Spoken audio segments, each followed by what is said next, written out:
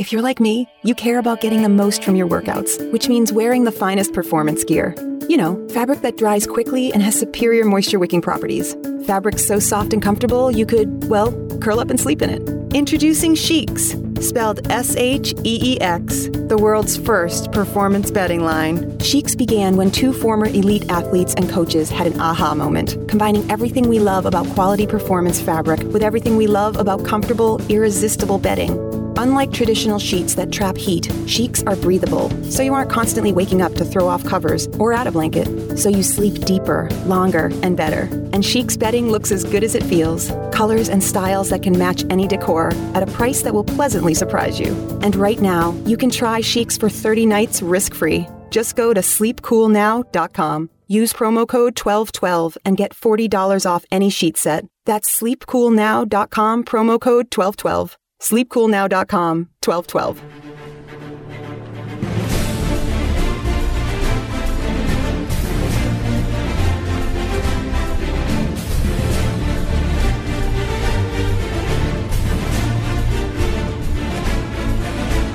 This is hour number 2 of the World According to Zig podcast for this March 9th, 2019.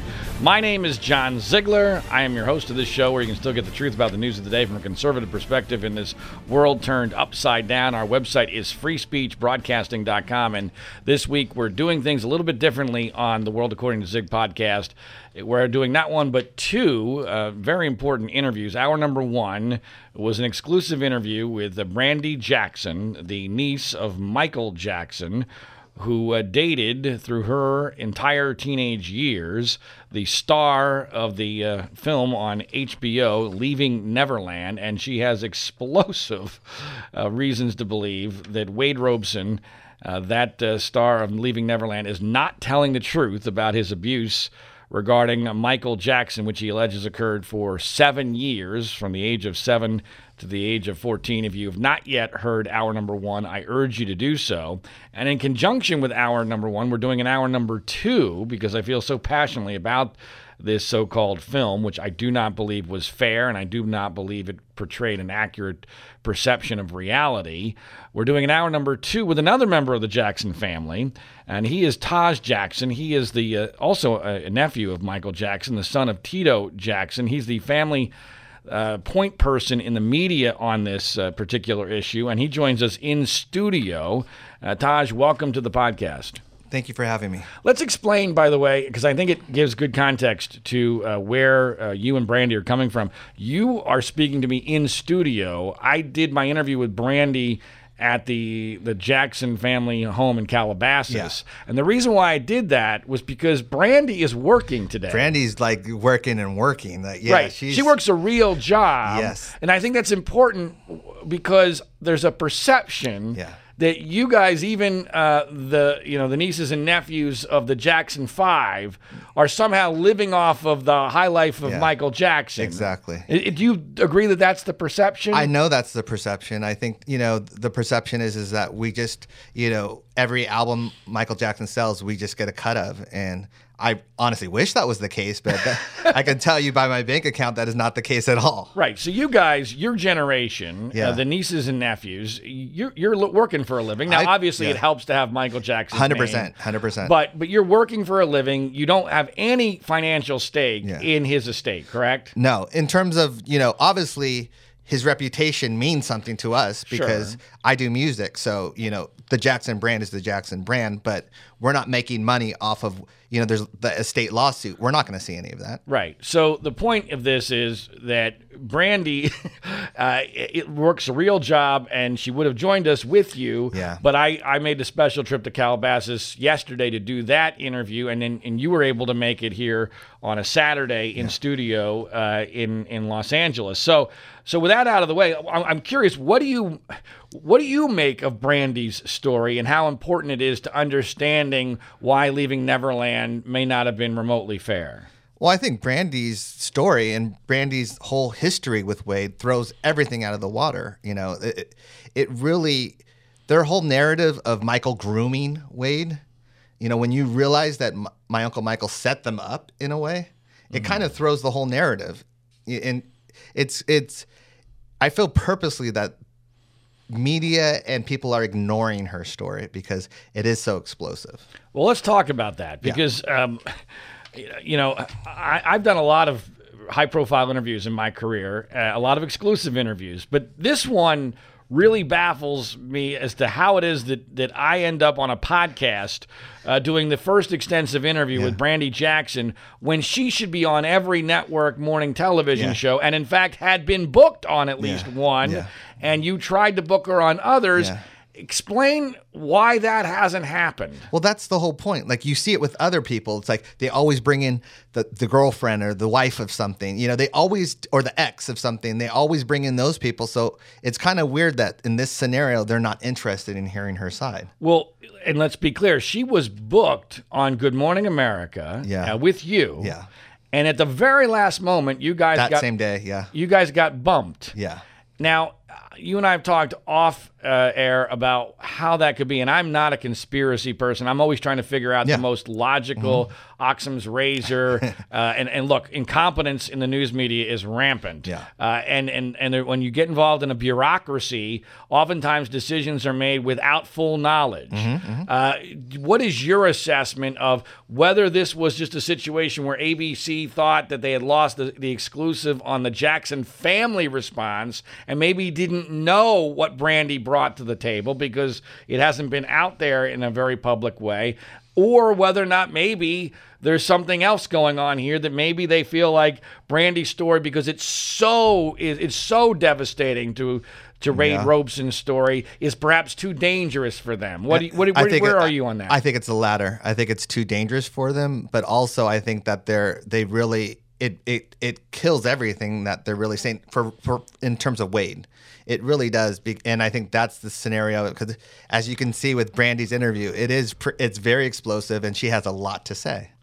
And it just common sense. I mean, if somebody was being sexually abused by Michael Jackson at the exact same time when they're dating them, I think every human, but particularly based upon my experience so far, every woman instinctively knows, wait a minute.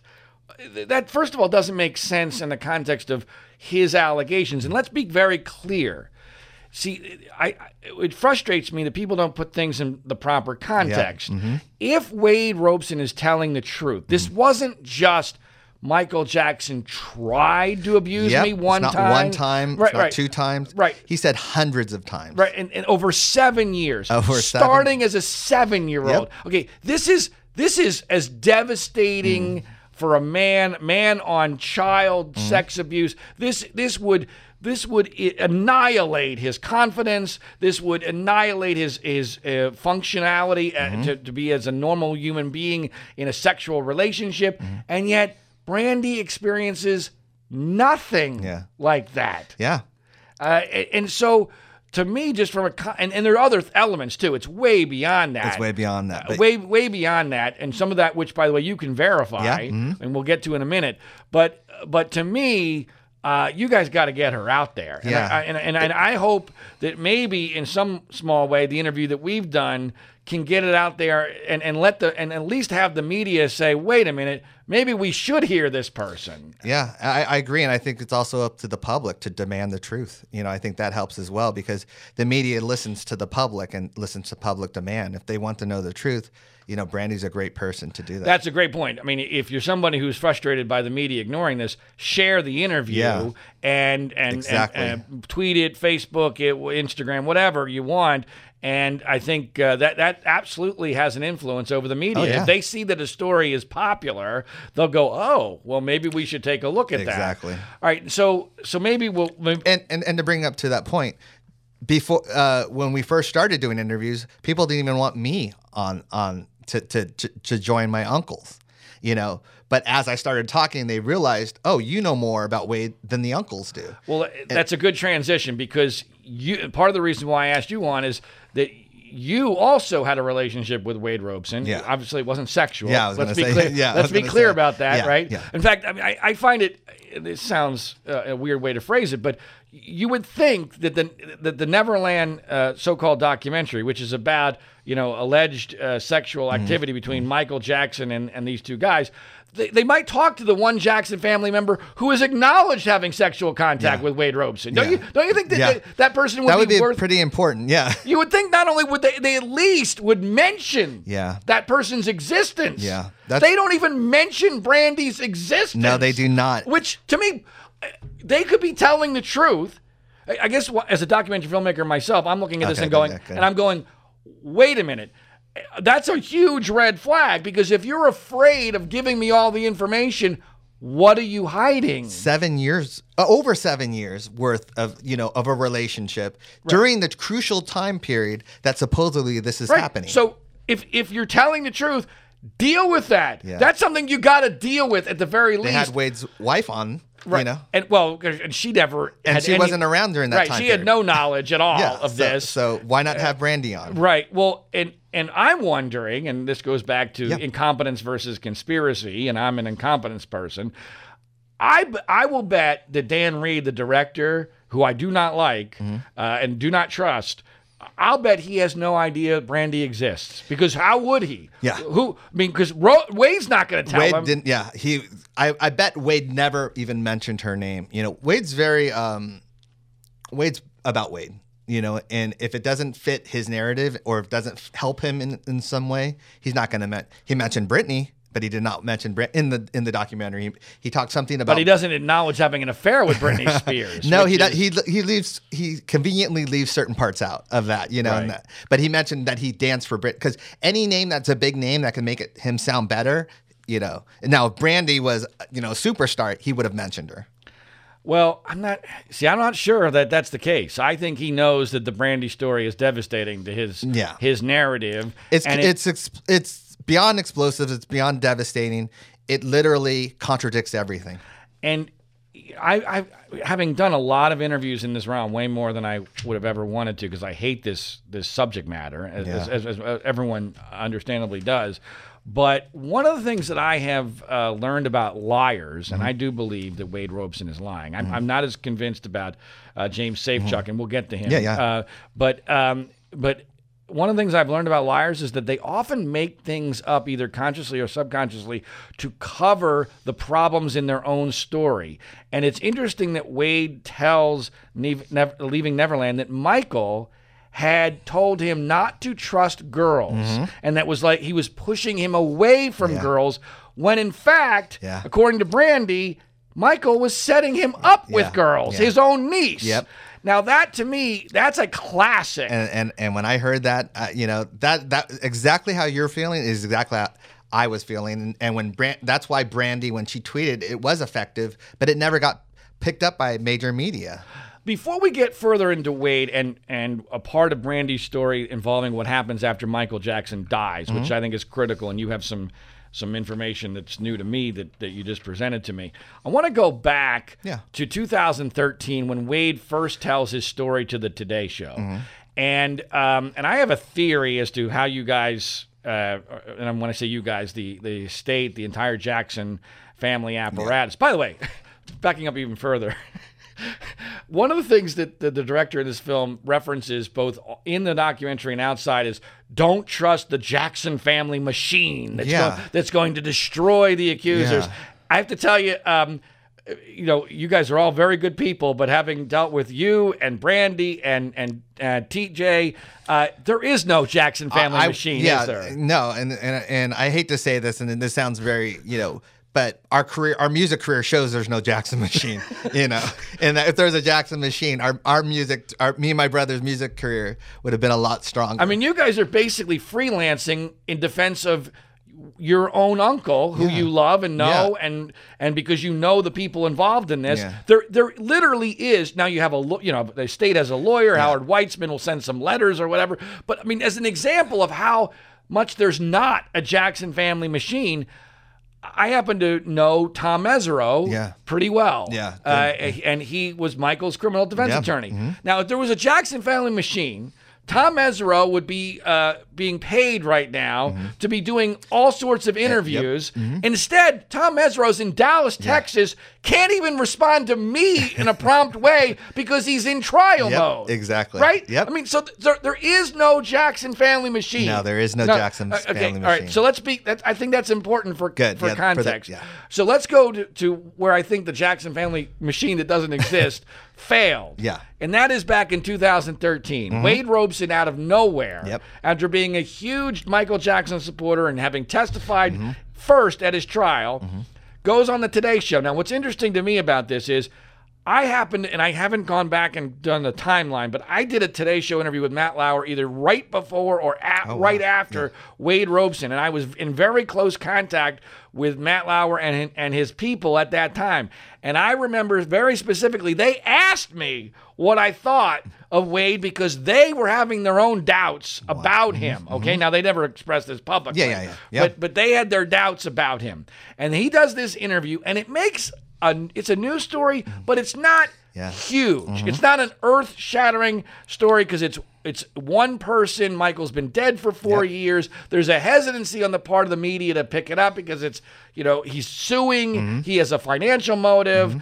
And my sense, Taj, is, in retrospect, and after I'm speaking to Brandy, that you guys were so confident that no one was going to believe Wade Robson's story that you just kind of let it hang out there instead of destroying it when it was in its infancy. Is that a fair assessment on my part? That is a perfect assessment, and it's not that we were confident. It's the Jackson way to ignore stuff, to not give it any light. I actually was out in the forefront at that point. That's when I actually announced that I had been sexually abused on my mom's side of the family. Oh, I didn't even know that. Yeah, I actually did that in response. I said, "How dare you, Wade, do this? I am a sexual abuse survivor, and I know you are lying." And that's not. Now, so who sexually abused you? My uncle on my mom's side of the family. And when was the first time you ever spoke about that? I told my mom right away. Contemporaneously, you told your mom. I told my mom right away. I told all my girlfriends knew. All my exes knew. And is your uncle still alive? No, he's not. His name's Uncle Chuck. And did you go to his funeral? No. Not only did I go to his funeral, I never saw that guy again, and my mom made sure I never saw that guy again. Well, this is all important for context. Yeah, I didn't want anything to do with this guy. And not only was it me, it was my brother Terrell as well. And he came out later. I didn't feel the need to mention his name. How old were you? I was around 10 or 9. So about the same age as It happened Wade. one time, and I made sure it never happened again. And you immediately told your mom. I told everybody else. There's more to the story. My mom, and I found this out later, my mom actually told my Uncle Michael. She confided in my Uncle Michael because I think she knew my dad would literally probably kill him. That's the natural response is, my dad, knowing my dad, he would have went after the guy. Okay. So my mom confided in my Uncle Michael. My Uncle Michael writes this message to my mom and sends her an article. And it's an amazing article, and I'll read. It's about 30 seconds long. I can read it right now. It says, "Dee Dee, please read this." Oh, this is from Michael. This is from Michael. This was found. Okay. I didn't know at the time. Okay. And it said,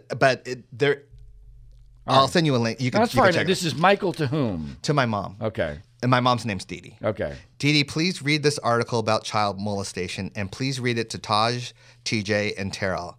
It brings out that even your own relatives can be molesters of children, or even aunts and uncles and aunts molesting nephews and nieces. Please read. Love, MJ. See, now the problem with that is that once you are perceived as a pedophile, as many people perceive Michael Jackson to be, and let me be clear, I wish I knew either way. Yeah. I am confident that Wade Robson is not telling the truth. Yeah. I wish I knew whether or not Michael was a pedophile. I don't know. No. I'm somewhat agnostic on that issue, although I have to say I used to believe 100% he was guilty, but the more I learn, the less confident I am in that. Yeah. But the point of that, my point here is, there were people who are convinced he's a pedophile will look at that as further evidence that he's a pedophile. Because this is him knowing that, look, even I do this, so therefore I'm warning you about others. You see that you're in an impossible situation here. That's the whole point. But I mean, in terms of, you got to remember, I spent over thousands of hours with my Uncle Michael, Thousands. And that's not an exaggeration. I can confidently say thousands of hours. I mean, from literally him holding me as a baby all the way up to his death, I was around my Uncle Michael, and my brothers as well. And so My mom was in that situation that Joy was in, or that James's mom was in. You know, she was in that situation, and that's the thing. My uncle was never like that. My uncle was always trying to protect children, and I think they took advantage of it. No, I'm not denying I know. that. I'm just saying. Oh, I'm in a no-win situation. I've been in interviews where I've said, you know, isn't it weird that Wade would go to my uncle's memorial right after, and right after would be, you know, do tribute shows. He was dancing behind Jan. They go, oh, well, it's not uncommon for, you know, an abuse victim to love their abuser. And it's like. But see, to me, there's got to be some rules here. There has to be. There have to be some. And consistency. And I've said, while I don't believe Wade Robson, at the very least, his story doesn't qualify for the threshold necessary to be in a film. Maybe he is, you know, is it theoretically possible he's telling some level of truth? I guess so, but as I said, if he is, then we might as well throw out our entire judicial system, because I have studied these kinds of stories for years, and I have never seen a story that is more heavily contradicted by someone's own words and actions than by Wade Robson. And to me, okay, I am willing to give accusers every benefit of the doubt. Me too. Because no one wants to say that a real accuser is lying, and I'm sure you feel the same way. But when someone dies, when your abuser dies, frankly, I think the line of demarcation here is when they're on trial for their lives and you're on the stand under oath, then you might as well tell the truth at that point. That's the best time to tell the truth. That's when you're most protected. Go ahead. Right, you're most protected. And by the way, it's also important to point out, at that moment, everyone in the world who's followed the story knows Michael Jackson's insurance company is paying millions of dollars to accusers. So you have a huge incentive to not perjure yourself, put your abuser behind bars, and cash out in a huge way. But if for some reason, as a 22-year-old who's already had affairs with Britney Spears while she's dating Justin Timberlake, this is not a wallflower here. This is a guy who's been around the block. All right, not his first rodeo. If he's unwilling to do that, when your abuser dies, that's last call to me. Yeah. That's last call. Last call for accusers. The guy is dead. He can do nothing against you now. Yeah. You're free. You're free. And Wade Robson doesn't remotely do that. In fact, and let's talk about your experiences here. Wade Robson and his family does exactly the opposite. Talk about what happens when Michael Jackson dies and your experience with Wade Robson and his family. Well, before my experience, within 24 hours, he calls So You Think You Can Dance, basically wanting to do a tribute. He says, if there's any tribute for Michael Jackson, I want to be involved in it. That's within 24 hours of Michael Jackson passing. I, in my head, know... So he's already thinking how he can cash in. He's already thinking about him. And that's why I said Wade's always about Wade. I started thinking, okay, what family was always around my uncle that might slip through the cracks? And the Robson family was one of them, in terms of, I was like, okay, I need to make sure that they're at this funeral. So I contacted Wade. I had a friend that kept saying, Wade wants you to contact him. So I contacted Wade and said, hey, did anyone invite you to this? And he's like, no, oh my God, thank you so much, blah, blah, blah. And so the email that I'm showing basically says he invites his whole family in this email. Right. I have an email in my hands where it says, hey, it's Wade Robson. Here is my list for the MJ Memorial on Tuesday the 7th, 2009. And then it gives the whole Robson family. And his wife. And his... I mean, wow. Okay. Yeah. And this is a huge event. This is at the Staples Center. This is the place to be. Yeah. And is there anything else in here that's important for me to I don't know. Oh, thank you so much. Love, Wade Robson is how he ends this email to you. And he also texts you. Afterwards, Afterwards, he texts you, says, Taj, thank you so much for helping us out. So much love to you and the whole family. Please send my love. That's July 7th, 2009. And then a few months later, he texts you, hey, man, it's Wade. How are you? Just reaching out to you. If you need any help with your film, let me know. Love to catch up with MJ's kids as well. Yeah. Now, how did you interpret that at the time, and how do you interpret that now? At the time, the film, I was doing a tribute to my uncle called Code Z, and that's online, so anyone can double check that, verify that. And check up with the kids or contact with the kids. Joy told me at the, because we were all at Havenhurst, she said her biggest fear was to lose contact with this family. That was Joy's biggest fear. So when did she say this? She said that after the memorial. Okay. Yeah.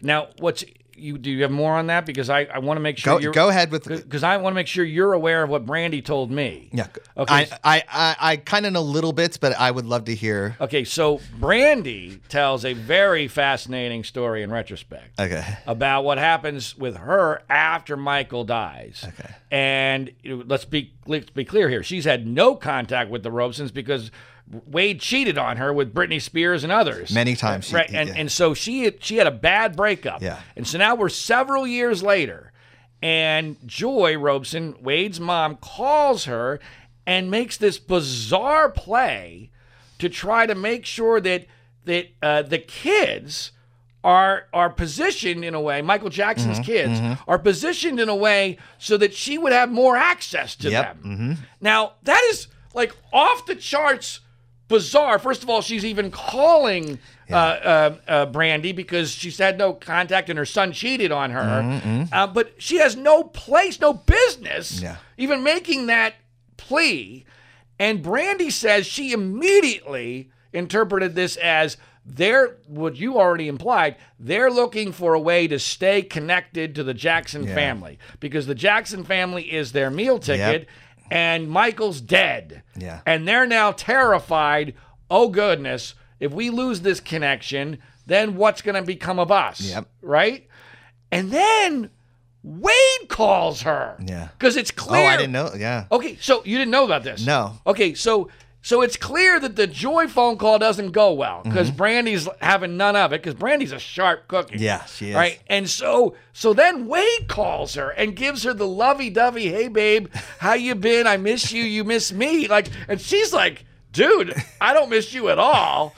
And pretends he's not married. And Brandy is convinced 100%. This is, again, right after Michael has died. Yeah. So it is clear, even at the time it was clear to her, but it's in retrospect, now even more clear, now that he's become an accuser several years later, that this was all a play out of desperation to maintain a hook, a foothold with the family. Do you have anything to add or... No, or I mean...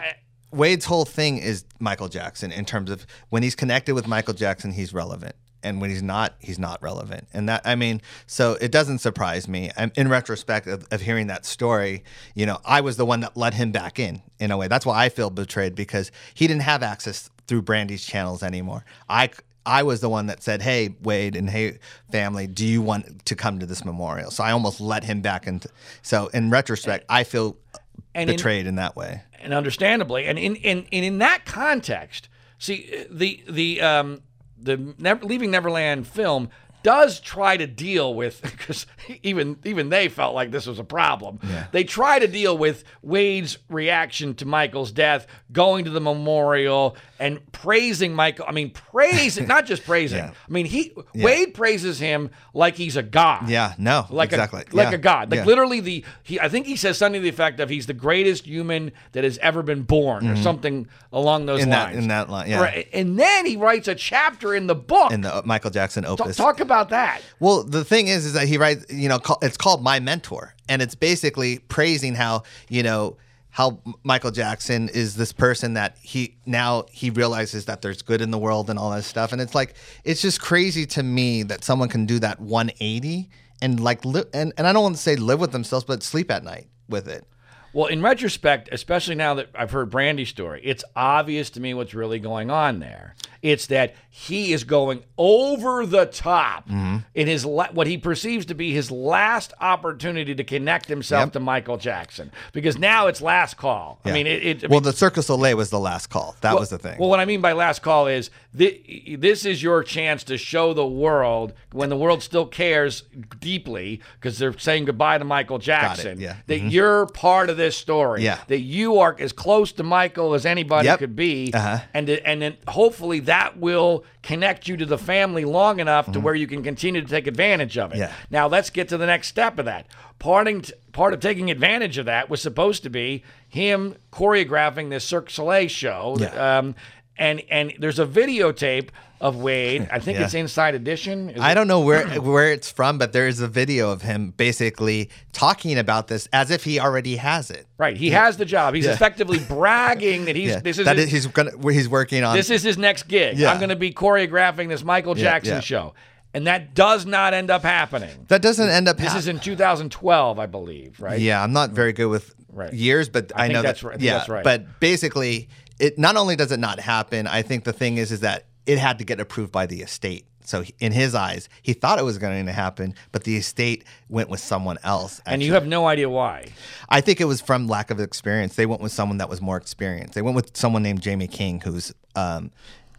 I mean, I don't know the whole thing of the state, what their reasons were, because I didn't even know the behind the scenes of all this. Right. I just know that basically Wade thought he was going to get this. Wade even in his emails said he's the perfect person for the job. He wants to make, himself proud, the public proud, and Michael proud, Right. Well, I mean, I can understand why he thought he was going to get the gig. yeah. I mean, he was a well-known choreographer. 100%. NSYNC, Britney Spears, the connection to Michael Jackson. Wade Robson project. He definitely and I honestly feel, and this is the truth, I honestly feel if he would have gotten that job, we wouldn't be here today talking about I agree this. with that. Based upon my reading That of the was timeline, the turning point. Based upon my reading of the timeline, if he gets that job, we're not discussing this because that's 2012-ish. And then by 2013, he's suddenly suing and going on the Today Show with Matt Lauer. Now, that's not a coincidence, folks. Well, he was right. He's right after that. Right after the Cirque thing, he starts writing a book about that he got sexually abused by Michael Jackson. And no one's picking it up. Well, first of all, it was secret. And then he went to publishers. No one picked it up. And that's when the estate thing happened. But we found out about the book. Okay, now he is sued, and on multiple occasions in multiple ways, and this lawsuit is interesting, and I think really important for people to understand. Not because it gives a financial motive, which is important. The director of Leaving Neverland tries to pretend that this is not about money for them; it's about justice. Well, then why are you suing for millions of dollars? Yeah. Make it $1. Make it symbolic. Make it $1. Right. If that's really what this is, We shouldn't about. give him any ideas because they've been watching everything we've said, and every hole that we create, they've tried to fill it in with something. Well, by the way, there's another it's important to point out there's another financial incentive which is that he and his wife have this charity in Hawaii, 501c3, which apparently, and I didn't know this, apparently because it's in Hawaii, this is going to give him it's a charity, a foundation for sex abuse, I guess, survivors or help or whatever it is. That's the subject matter. So you go on HBO in this high-profile fashion. Of course, I'm sure they're getting donations to this to this charity, this foundation. But in Hawaii, the rules are incredibly lax. Yeah. Is that right? Yeah, you don't have to report where the money comes from. So this effectively is a money-making venture for him. It's always been. Which Leaving Neverland does not want to accept or acknowledge that effectively that's a money-making venture because they can take a salary, they can do whatever they want essentially with that money. So you get more on that or no? In about that, but if you're on a roll, then no, you're the interviewee. I mean, you know a lot about this too, and I think it's important that's the way I roll. Okay, good. You've done your homework, which is great. Part of the 2016 deposition, they actually discovered notes from Wade Robson that were written. Okay, let's go. That's actually where I was going next. Oh, okay. Right, okay. So this lawsuit. Yeah. When I originally wrote about Leaving Neverland, I wrote that the lawsuit was tossed out for statute of limitations issues, which is technically true, but it doesn't tell the full story. Doesn't tell the full story. The full story is way, way, way worse, and that gets to where we're going here. Well, let me just set you up here. The way I interpret that lawsuit now is that that the emails that came out in discovery of that lawsuit, one, let's address this one at a time, which I think is where you were going. Yep. They effectively give a blueprint for how Wade was trying to recreate his story. Yeah. Talk about that. Yeah, I mean, basically, in the deposition, Wade contradicts himself 3 or 4 different times, and the judge basically said you're not credible, and throughout his whole testimony. Well, it's even my interpretation is even a little bit worse than that. In that he didn't just contradict himself. The emails proved that he lied. Yeah. The hard thing for me, I'm not a vicious person, so I soften things up, and I shouldn't do that. This is not the time to hit lightly, but I'm just. And me and Brandy have that nature, but at the same time, this is our uncle's. The judge said he lied. The judge said he perjured himself and struck his testimony. Yeah, I know. That's just me, and that's the fault I have. But at the same time, in discovery, they found this written note from Wade that basically says, and this is his, and he actually acknowledged this. My story of abuse and its effects will make me relatable/relevant. Who uses the word relatable? I understand. Relevant. That's why I was saying Wade's whole thing is about being relevant. It's fame is a drug. Right. I've been famous. When you're famous, you want to continue being famous, and you'll find any means necessary to be famous, and that's what we've seen. I prefer infamy, by the way. Yeah. But that's the thing with Wade. It drives my wife crazy, yeah. but I'm anyway. I kid. But the point, I understand where you're going with that. But to me, it's very, very difficult. Because you're more into law. Yeah, so I get it. Yeah. Well, no, but I'm trying to look for things that cannot be interpreted in any other way logically. Well, you mean in terms of like he said that he didn't know about the estate? Well, I think where I'm trying to go with this is, having dealt with these kind of issues before, a lot of times when an accuser is trying to fit their story into the statute of limitations, it causes them to make missteps elsewhere. Yeah. And I think that's what happened with Wade Robeson. It happened with Jimmy too, but we'll talk about that after. Well, no, I absolutely. Yeah. I want to get to that, but here's what I mean by that. Like, one of the weirdest things about Wade Robeson's story is that he claims that he was abused until he was 14. Now, that actually destroys a huge part of the entire Leaving Neverland narrative, which is that as soon as boys hit puberty, Michael has no interest in them anymore, and he ditches them for other boys. That's a huge part of the narrative. So why is he going to 14? The reason why he's going to 14 is he needs to push the date of his abuse back as far as he possibly can in order to jam it through the statute of limitations, correct? Correct. Very correct. And so when you do that, you end up causing problems for your own story. Yeah. And Wade, I think, has clearly done that with the 14. And my guess is, and I don't, maybe you know this, my guess is he can't go further than 14 because the relationship with Michael effectively ends at that point, right? There's no more proof of contact. Is that accurate? You really did your homework, which is I'm actually very impressed.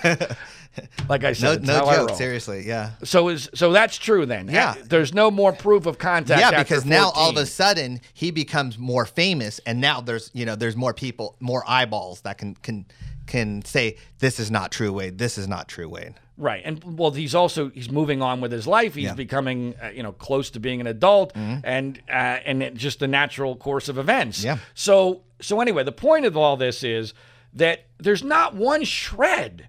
Not one. I mean, I guess my biggest thing is taking this out of Michael Jackson, who, again, I don't know if he was a pedophile or not, but taking this out of Michael Jackson, what scares the living daylights out of me about the Wade Robeson story is if Wade Robeson's story is allowed to stand and allowed to be believed, how in the world can anyone defend themselves, whether dead or alive, against any story? Because Taj, I've never seen one that is more contradicted by their own actions and it makes less sense than Wade Robeson's does. Yeah. And me doing interviews in the UK and stuff, I saw journalists and I saw presenters literally twist themselves in knots trying to say, oh, this is what, because of this, or it's like stick to a timeline, stick to of what it happened, in terms of. It's very convenient. There's a convenient factor to this. It's like, as I said before, like when... Well, it's interesting. This goes back to why they don't want to interview Brandy. They're okay with you and Michael's brothers defending Michael in general, but you're not actually allowed to confront an accuser. Yeah. Well, how does that work? Exactly. And Oprah was the perfect example of this. Yep. Oprah Oprah tried to do this dance where she says, I don't know if Michael Jackson's guilty, but I believe these guys totally. Well, wait a minute. Yeah. How does that work? And I'm giving them this global platform. Right, I'm gonna give them the Oprah seal of approval. I'm basically gonna sanctify them. But Michael Jackson fans, don't get all over me because I'm not saying Michael is guilty. Wait, but that is the problem here. Yep. You can't have it both ways. Yeah. You have to. I'm not saying that you have to make a decision as to whether Michael is guilty or not, but you have to at least let the other side confront the accuser. Yeah. Because we just saw with Jussie Smollett that sometimes stories aren't true. Yeah. And that's by somebody who's frankly kind of had the same level of celebrity as Wade Robeson. Yeah. Like a significant but minor celebrity who wants to be relevant and he has a lot to lose and he makes up a complete story that's horrendous, but that got debunked because of the circumstances surrounding it. Frankly, I think Wade Robeson's story is less credible than Jussie Smollett's. I do too, but no one's looking into the media is not looking into it. Okay. I want to talk to you about Michael in general, but let's talk about the other guy in the film, James Safechuck. Yeah. Because this one, and I want to be clear, when I watched it the first time before doing my homework, because I wanted to see it like an average viewer 100%. Would, and I found them both to be very compelling. Yep, of course. Their stories were incredibly detailed. It was emotional, but not like overly emotional. I now believe, and let's start here, and this kind of eases into Safechuck. I now wonder whether or not Dan Reed wasn't really doing a documentary here, that he was really doing a feature film. Yeah. Where he admits that he did 3 days of taping with one of them, I forget which one, and then 2 days with the other. And my understanding is that there's an indication, I don't know if maybe you have information on this, that he made sure, Reed did, that he and the accusers were the only two people in the room when the taping occurred. Now, I don't know that to be a fact. Do you have any? I don't know. I've heard that too, but I don't know that to be a fact. Okay. Let's put that aside for a second. I've done a lot of interviews. Yeah. I have never had to do 3 days of interviews to get somebody's story that's not that complicated a story. Yep. That is a red flag to me. I'm like, whoa. Wait a minute. That tells me we're doing lots of different takes and that this is a movie production, not a documentary. What's your sense on that? I'm a filmmaker as well. And so for me, I saw through all that. I saw the use of angles. I saw the use of lighting. I saw the music. I saw the use of slow zooms into them at certain the cutaways of Jimmy's handshaking. When in reality, if you have something that devastating, why are you keeping it for 30 years? I can tell you right now, I would have burned that thing a long time ago. But he kept it for 30 years. Kept what? The box or whatever that his ring was in. One of the more dramatic scenes is where James Safechuck shows this ring that was supposedly his wedding ring. That Michael exactly. Had given him. But I've seen a video where Michael talks about giving away his jewelry to everybody. Not only jewelry. I mean, my uncle paid for our high school education. My uncle, if he cared about you and you thought you needed something, it was like money wasn't something that. It was, if it could help people, he was willing to do that. Okay, but as far as the tactics used in the film, which you guys were not allowed to see before it came out. I was on social media all the time saying, even when Gail saw it on Oprah's or on David Geffen's boat with Oprah, I said, funny, Gail, how you could see it. Before it You're talking about Gail King, CBS morning show host, good friend of Oprah Winfrey.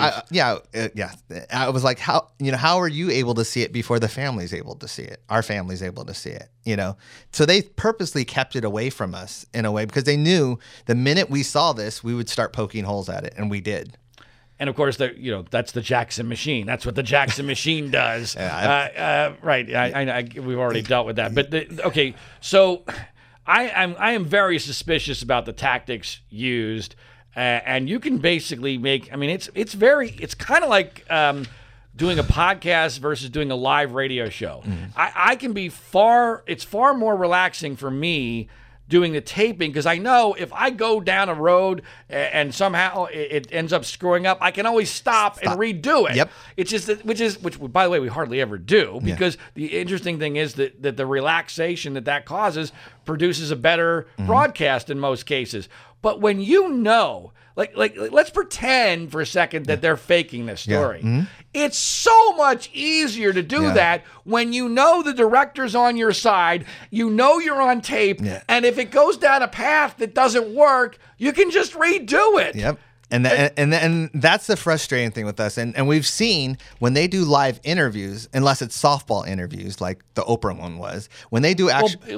Well, no one's pointed this out, and even I haven't. But I'm sure you noticed that James Safechuck during the Oprah interview was sweating profusely. 100%. And he was letting Wade do all the talking in that one. He was sweating more than I've ever seen anyone sweat on top. That doesn't prove anything. I think he's going to crack. I honestly do. I mean, just in terms of in general, I think, and this is my opinion, I think the guilt, I don't think he thought it was going to be as big as it was. And I think the guilt is getting to him. That's me. Based on what? Just how I've seen, because in the UK, I had to watch interviews that they had done.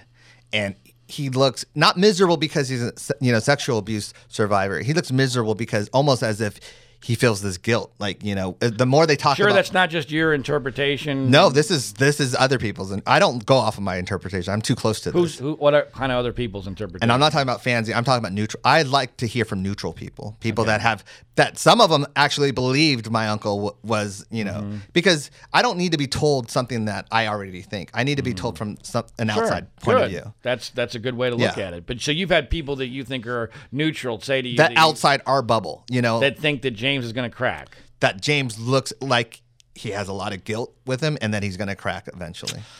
I'm hoping. I mean, I think you're a little naive because now there's a whole. Once Oprah has sanctified you, I mean, if there's any sign that he's going to crack, trust me, people are going to put molding on that cracks. Yeah, it's happening. I know, but at the same time, I can tell you the UK reception was not as good as the US reception.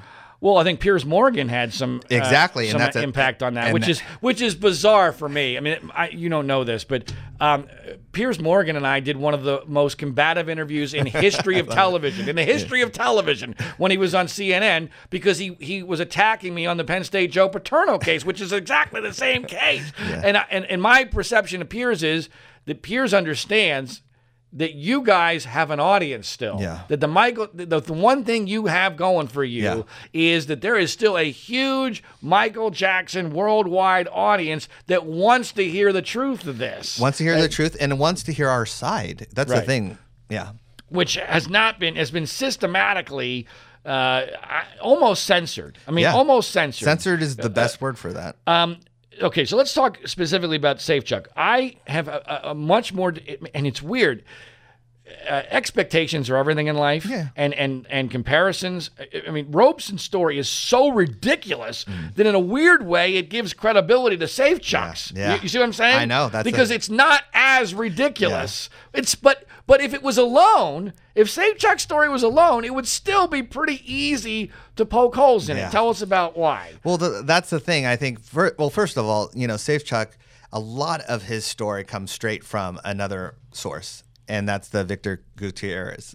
Now that's conjecture, but it's not or speculation, but it's informed speculation. I mean, he's using a lot of the same words, and this is a book that was totally discredited, right? Yeah. I mean, and knowing his lawyer and knowing the sources that his lawyer is going through.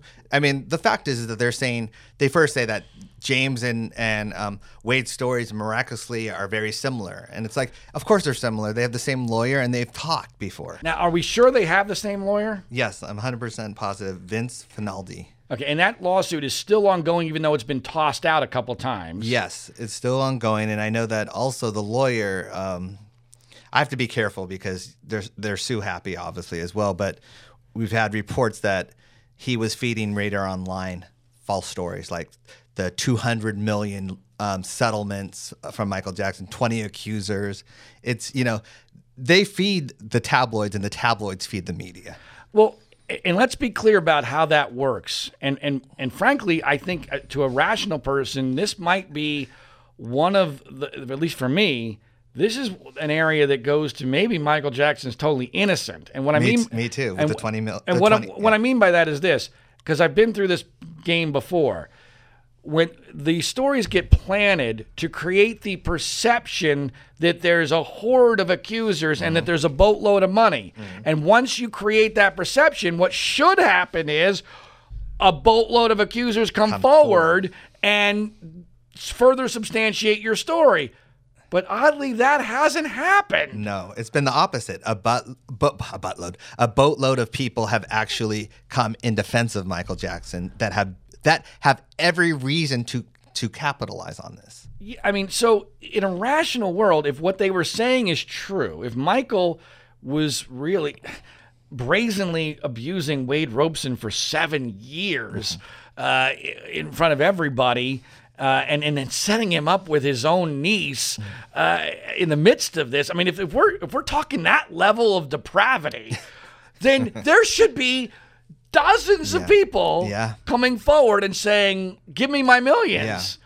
And yet that hasn't happened, No. which I think, again, it doesn't prove it, but I'm like, wait a minute, that why isn't this happening? This should be happening.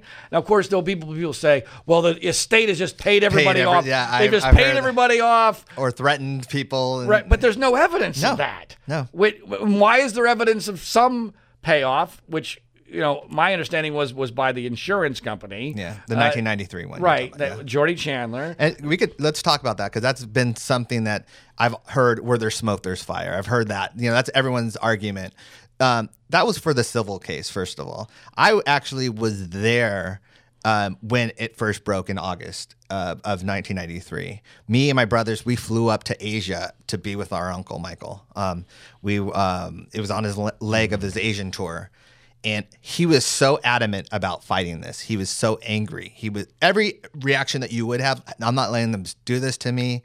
You know, he fought this to January, basically. He let the media run wild. See, in the States, he didn't realize that the media had a field day with this. The media had already accused it's almost like deja vu now. The media already had ran with stories of. And let's be clear, there's no internet. And you can't fact check anything. Right, you're in Europe. You don't have a cell phone. Yeah. I mean, and let's face it, Michael Jackson lives in a bubble to begin with. 100%. So that is conceivable. That and he's on tour. He doesn't fully understand what's happening. Exactly. And people don't want to give Michael Jackson bad news. Yeah, exactly. I mean, so I can see that happening. And so basically, this starts happening. Then all of a sudden, the lawyers start fighting to get this, because at that point, the civil case was gonna go before the criminal case, which is highly unfair, because basically it's almost like seeing a playbook before it happens. Right. And so that's what they were fighting for. They're saying, hey, look, put the criminal case first. Then we can fight the civil case. That's what they were fighting. The judge ruled the opposite. Now it's illegal to do, I've heard, in California. And so my uncle said, you know what? I'm going to get rid of the civil case. I'm not saying I'm guilty. It wasn't even about in the thing. It doesn't even say child abuse. It says negligence. He said, I'm going to get rid of this. But he was still allowed to testify. Him and his family were still allowed to testify. Nothing from that settlement said you cannot testify in the 1994 case or the 2005 case. All right, so that's not really hush money if you're allowed to testify. And I get that, but it's still a tough hurdle for me. Yeah, go ahead. Well, I'm not even that. I've tried to make this distinction, which maybe is too fine a distinction to make, that my dog in this hunt is this documentary is not true. Yeah, okay. And so I would rather leave the general issue not aside totally, because it's clearly part of this. And then I do want to talk to you more about the general issue a little bit later. But for the moment, can we get back to James Safechuck? Yeah, because of course. Because we started down that path, and I've thought a lot about, okay, what's the biggest problem with Safechuck's story? And I think I found it. And I don't know whether or not you will agree or not, but the essence of Safechuck's difference with Wade is that Safechuck did not testify at Michael Jackson's trial. Now, he did give testimony in the civil case and said Michael never abused him, but he was pretty young at that point. He's about 5 years older than Wade Robeson, but he's still young, maybe too young to really for sure take his word back in that civil case. But by the time the criminal case comes around, he's like 27 years old. And and he's been an entertainer his whole life. He's been on stage his whole life. So there should be nothing theoretically to be afraid of. And in the documentary, he gives this narrative that Michael calls him and is angry and wants him to testify. And he basically says, "Look, I'm done with you, and you don't need to worry about me. I'm not going to say anything. I'm not going to testify against you, but I'm going to take a pass on testifying." And then supposedly, while he doesn't tell anyone of his abuse, he tells his mom that Michael is, I forget the exact words, but Michael's an evil man. Bad man. He's a bad man. By the way, he's 27 years old. It's not like he's 12. Michael's a bad man, but okay, whatever. So he tells his mom, who thinks of Michael Jackson as her own son. Let's be clear. So his biggest Michael defender supporter there is his mom. Describes in the film as she thinks of herself as Michael's mom, and so based upon that one phrase, that's all we know for sure that Safechuck has told his mom. Based upon one phrase, when Michael dies 4 years later, she in the documentary says she's dancing up and down, thrilled that he can no longer abuse anyone else. Yep. You caught on that. Yeah, okay. Great. Yeah. All right. Now, so here's the problem. There's a lot of problems with this. Yeah. Number one, Safechuck is, I think, at the very least, misleading people, if not totally lying about the circumstances surrounding his testimony or potential testimony in 2005. In my mind, if you're abused, first of all, you should be proactive and say, "I'm going to testify against you, you asshole." Yeah, I mean, exactly. you abused me. But okay, I get we're living in a world where we have to give the accused the benefit of the doubt. Every possible benefit of the doubt. He's Michael Jackson. You're afraid of him. Well, the law is pretty clear here because we know what the judge did in that case. Are you assuming you're aware of this? No, no, let me know. Okay, well, this is a big problem. Safechuck's testimony had been declared by the judge off limits well before the trial. And we know that. I texted Tom Mesereau today. And Tom says to me, as I recall, the judge precluded the prosecution from claiming Safechuck was abused. I believe the judge ruled it would be too remote in time or cumulative, which, by the way, makes total sense because Safechuck is 27 years old at that time. It's over 15 years since he claims he would have been in the time frame of possible abuse given the supposed MO of Michael Jackson. Mesereau goes on to say, if he had allowed it, we would have called him like we did Wade Robeson, Brett Barnes, Macaulay Culkin. I never met or spoke to Safechuck, but was told he supported Michael Jackson. Yep. So, dude, you're telling a story about a dead man claiming that he intimidated you into not testifying when you weren't allowed to testify. Yep. That's what we're dealing with, basically. Okay, so but this causes a number of other problems now. When you blow up his story about Michael intimidating him into not testifying, now that brings into question the whole business. Well, did he tell his mom anything or anyone else? Because why would he? Yeah. He's a non-entity in that trial. He has no reason to say that. By the way, let's be clear. He could have easily come forward and claim to have been abused, but he did not do that.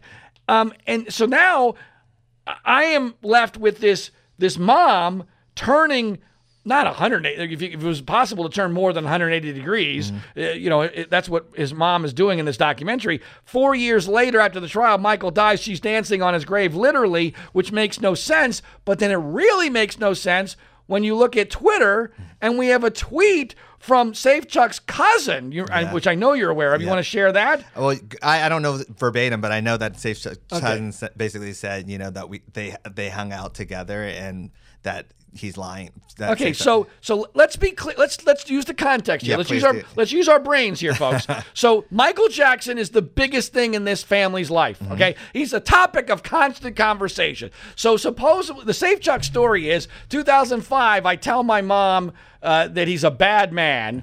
Okay, fine. Somehow I guess she interprets that this means he was really abused. Let's pretend, even though he never says that, she somehow comes to this conclusion.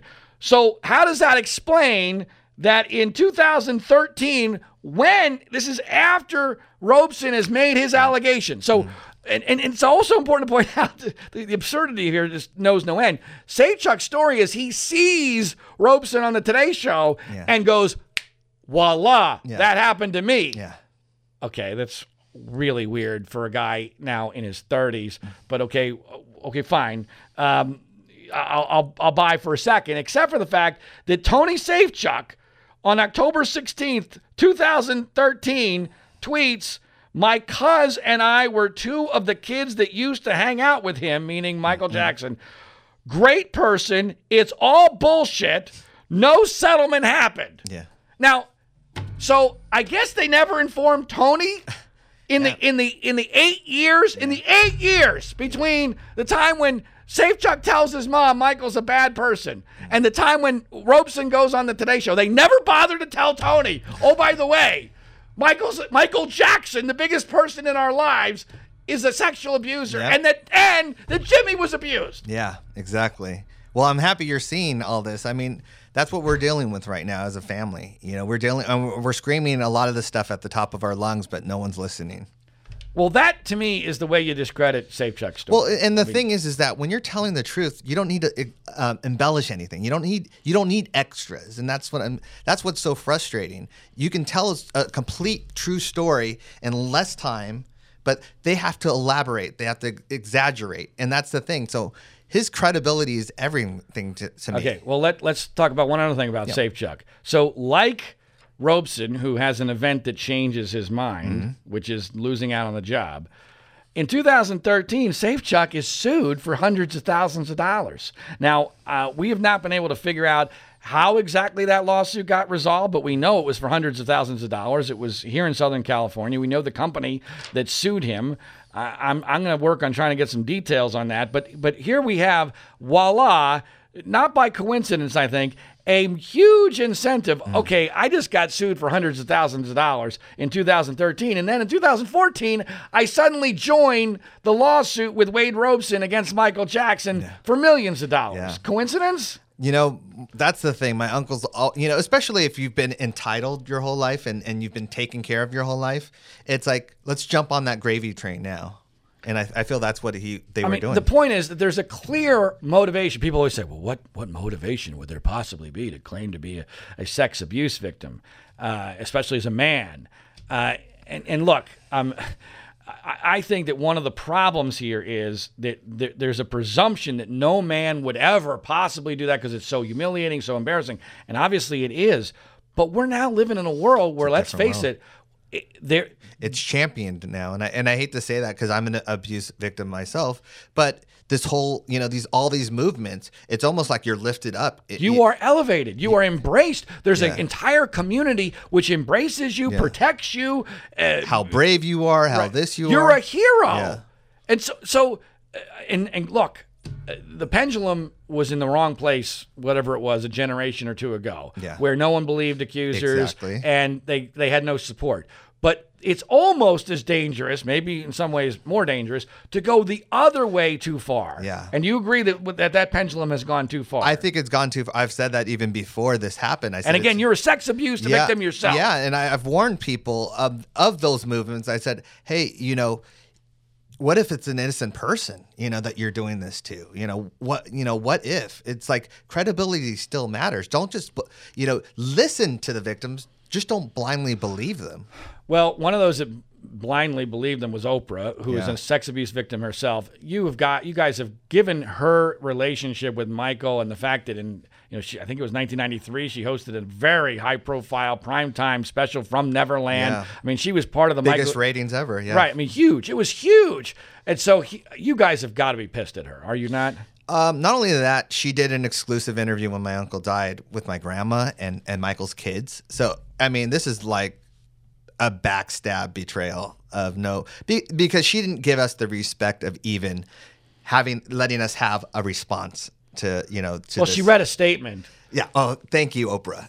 A statement. It's like, that's the thing, she basically endorsed it and took it on. And I think that was something where she should have said, I'm doing this, but if you do have something that you want in this, they had 4 hours to tell their story, plus Oprah's thing. I don't know how long it was because I refused to watch it. So let's say it was half hour or an hour. So they had over 4 hours to tell their story. And what have we gotten?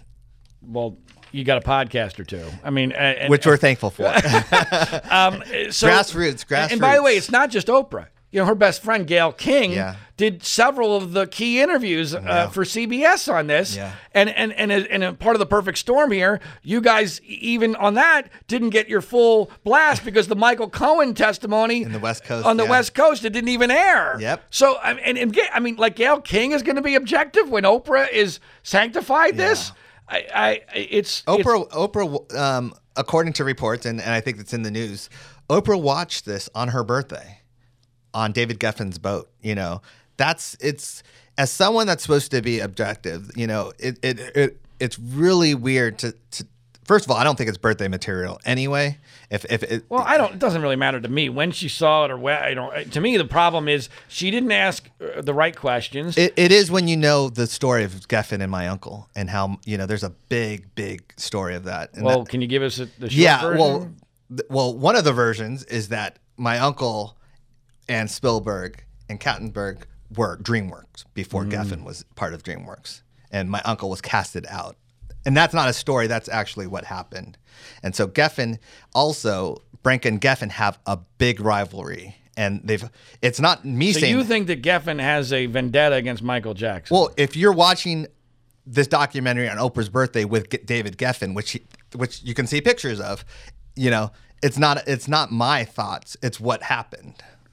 But the theory would be then that Geffen used this opportunity to pollute Oprah to promote this vendetta against Michael Jackson.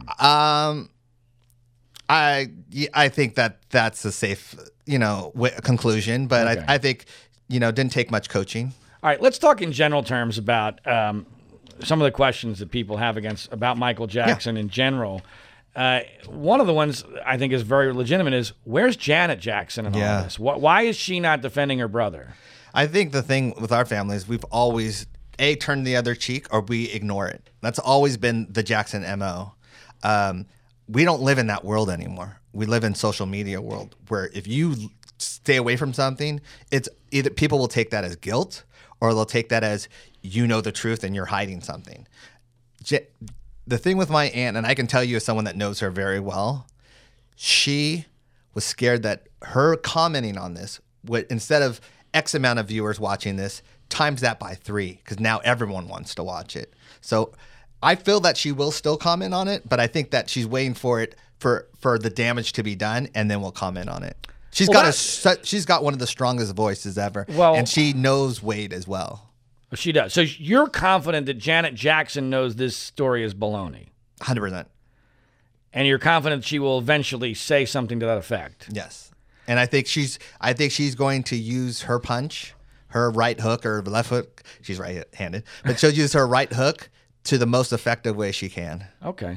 All right. Well, that'll be interesting to watch. Corey Feldman is an interesting character in this because Corey Feldman was someone who was very close to Michael Jackson and who was sexually abused, but not by Michael Jackson, he says. And very adamantly and very adamantly says that, and has become an advocate, a huge advocate on this issue. I mean, it's basically he's devoted his life to outing those who have committed sexual abuse. In Hollywood, And so you would think, I mean, again, we're supposed to believe that pedophiles are magic. Yeah. Especially Michael Jackson. He was super magic. He would be able to tell the most vulnerable kid. Now, Corey allegedly would be the most vulnerable of all and would fit right into the wheelhouse of where Michael would be abusing him, but never abused him despite numerous opportunities, according to Corey. And, of course, Corey would have enormous incentive to say, even if it wasn't true, that Michael Jackson abused him. Now, he came out and very strongly said, this is not true. I was not abused. I don't believe this. And since then, after a enormous social media backlash, which I've seen this happen many times before, I saw it in the Penn State Joe Paterno case, especially when someone is dead.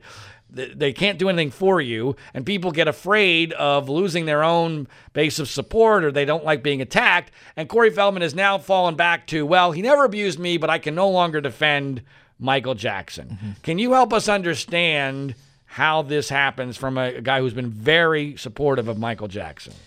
I think that definitely people like that, in terms of, when they do a 180, there's a reason behind it. There's a lot of pressure put on them from another outside source, which I do know what happened in that case. I'm not allowed to say what happened, but at the same time, Corey was basically, and this happens, pure pressured or forced into saying, he's got a platform. And basically when you have a platform, people behind you say, you're no longer qualified to be part of that platform because you said this, and that goes against our message. Which is we have to accept the word of all accusers, no matter believe how, them no matter what. Right. And so to be clear, and I don't want to get you in a bad spot, but you've shown me evidence of what you're talking about. I have, and I'm doing that because I know also Corey feels strongly for the MJ community and the MJ fans, and he feels strongly for my uncle in that way, in terms of he feels like he's scared to betray him as well, but he's in a no-win situation. But see, this is where when a media narrative takes hold, it feeds on itself, because when it becomes, especially in this subject matter, and I've seen this happen before in other cases, where the media says something that's not true, but enough people buy it, and then those who are against it feel pressured into backtracking, and then the media says, aha, see, they backtracked, we were right. We were right, yeah. But that's not the way it works. Yeah.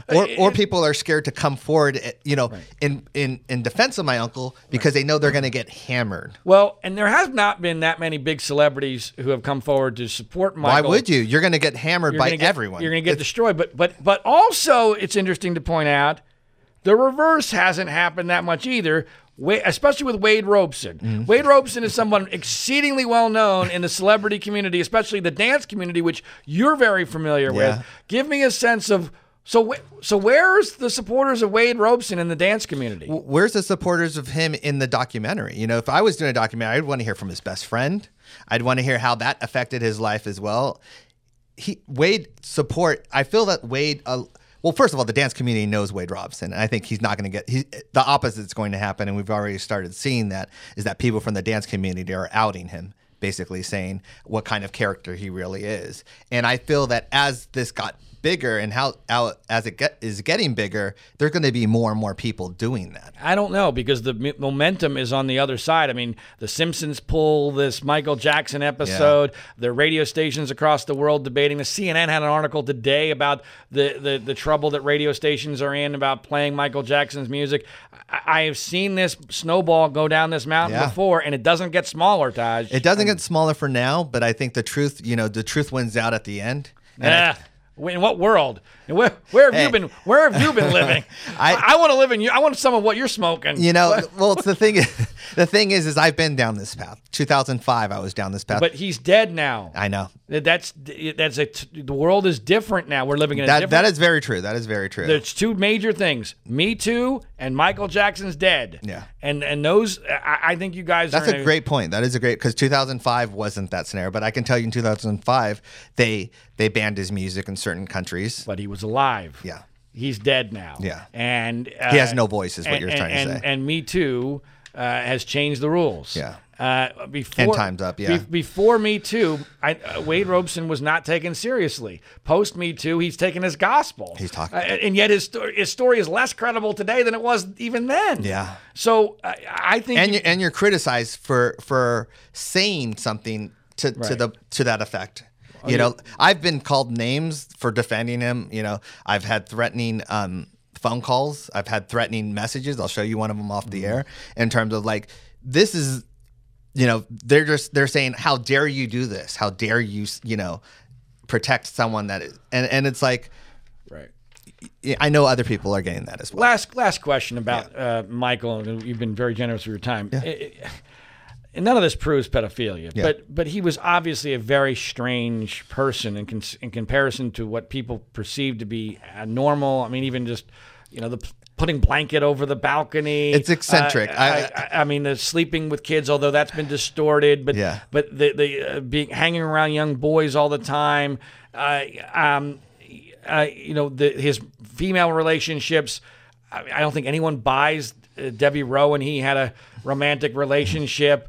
I'm open on Presley, whether or not that was real or not. But how do you explain to people who just look at that persona and go, this isn't right, I'm willing to buy that there's a reason why it's not right? Yeah. I think there's been, I want to say 20, but it's probably close to 30 years of those kind of headlines of my uncle. And they haven't been combated, with whether it's the family or him himself, he's never combated those lies. And so things like, I could firsthand tell you that he loved Lisa Marie with all his heart and that relationship. That was never a phony relationship. So you don't believe Michael was gay? No, 100% not. No. 100%? We would talk about women all the time. Yeah, all the time. It's crazy to hear that, but I'm telling you, people don't buy that. You don't have to buy it. I'm not telling you. I'm not saying I know. People don't have to buy that, but when you spend that, anyone that spent that time with them one-on-one will tell you the same stories. But we don't get, our stories don't get out there. And I'm not talking about only family members. He's talked to makeup artists about that, and that girl is so cute and all that stuff. Can you talk to her and all that? You think it's partially his voice, because his voice was so high pitched? It can be, but my Uncle Jackie has a has a falsetto voice as well, and my Uncle Jackie, my Uncle Jackie's voice is actually higher than my Uncle Michael's voice, and so it's just like, I think it's the persona, and as you said, like certain things don't help out, like the blanket incident. I can see it from what my uncle's point of view, like almost like he was showing the fans this, but then I see it from the media's point of view and the public's point of view, and it's like how reckless and whatever. But so I'm not in a bubble, but at the same time, being eccentric and being different is not being guilty. I agree with that totally. And the sleeping with the bed, it was actually, my uncle said, sharing a bed. And I've been in that situation where we've been watching, and this sounds weird saying this, but like watching Three Stooges and Little Rascals. So you're like, what kind of grown, we'd watch that, and we'd watch that for hours and hours, and then we'd fall asleep, and then I wake up, and then he would be on the floor, and it's like, when you see those kind of things, it's like, he doesn't explain himself well. You wouldn't want him on the stand because he doesn't explain himself well. And Macaulay Culkin even says that in an interview. He's the worst person to explain it. Every interview he's done, from Diane Sawyer to Oprah, he's just gotten himself more into a mess because he doesn't realize how people perceive him or how people perceived him because of and I've used this word and I'm very careful. He was naive in a way. He was naive because that was his life. Like, in terms of, he only lived one life. He's been working since he was professionally since he was 8 years old. He used to talk to me about, and my brothers, he used to ask us what birthday parties were like, and what's it like to have a best friend? Words like that hurt you because you're like, we had a career and we started early on, and he kind of said, do not do that later on because I didn't have a childhood. Well, and I know what you're probably saying. Well, yeah, but I think we have to take things in context because there was never another Michael Jackson in terms of, it's very hard to understand because it's not what society thinks of in that way. I get it, and I'm open to that side of things more now than I listen to it's not just the family saying that, it's people that knew, it's people that even got fired from him that are bitter about him. They're still saying the same story about him being a child. It's because that's how he was, and if enough people are saying that know him and don't have anything to gain from it, then we have to start looking at that as well. No, I get all that, and I have to say, meeting you and Brandy and TJ over the last couple of days, the number one thing that I find as someone who's done a lot of interviews in my life, you guys are so open and you're so willing to answer every question. And what I find most impressive is you're open to the other side. I mean, it's not like you guys are like, no, my uncle was not like this. Yeah. Don't tell me. Don't put your hands over your ears Yeah. or your eyes. I've not gotten any sense of that at all. Yeah. And that to me shows credibility. We grew up with it. We weren't blind to all this. We weren't deaf to all this. We grew up with friends asking us questions. We grew up with people asking us questions. We've always been honest with them. Look, this is what. And then when our friends would meet my uncle, they would understand. And so we grew up with this. So we know what the public thinks. Yeah, which is different than our uncles and our aunts who are in a different. I don't want to say world or whatever, but they're in a different part of that. Well, thanks so much for your time, Taj. I hope you guys will continue. You're going obviously going to continue the fight, right? Always, yeah. Okay. Well, for truth, yeah. I have a feeling this might get worse before it gets better. But, I've said that too, actually. Unfortunately. But I wish you the best, and let's keep in touch. And thanks so much for your time. Thank you very much. That's Taj Jackson, the nephew of Michael Jackson, the son of Tito, who has been the Jackson family point person in the media in response to Leaving Neverland. Make sure you check out hour number 1, my interview with Brandy Jackson. Please share this via social media, Twitter, Facebook, word of mouth, what have you, because it's the only way that the media is going to be forced to take notice. And as always, if you are one of those people who happens to sleep, and when you sleep you use sheets, pay attention to this important message. My name is John Ziegler. Our website is freespeechbroadcasting.com. Coffee? Oh, thanks. How did you sleep? Ugh, like a baby. I don't want to get out of bed. Ever. These sheets are incredibly soft. What did you say they're called again? Performance bedding by Sheiks. Performance bedding? Yeah, they're made from super high-tech performance fabric. They're incredibly breathable, so you're not waking up at night throwing covers off and then an hour later throwing them back on. Huh, no wonder I slept so good. Since I started using Sheiks, I sleep like a baby. No more sweaty nights for me. No? Well. Well, I like them because they're soft. They feel like silk. Performance fabric, huh? Maybe we should, I don't know. Try them out again. Comfort and performance for better sleep.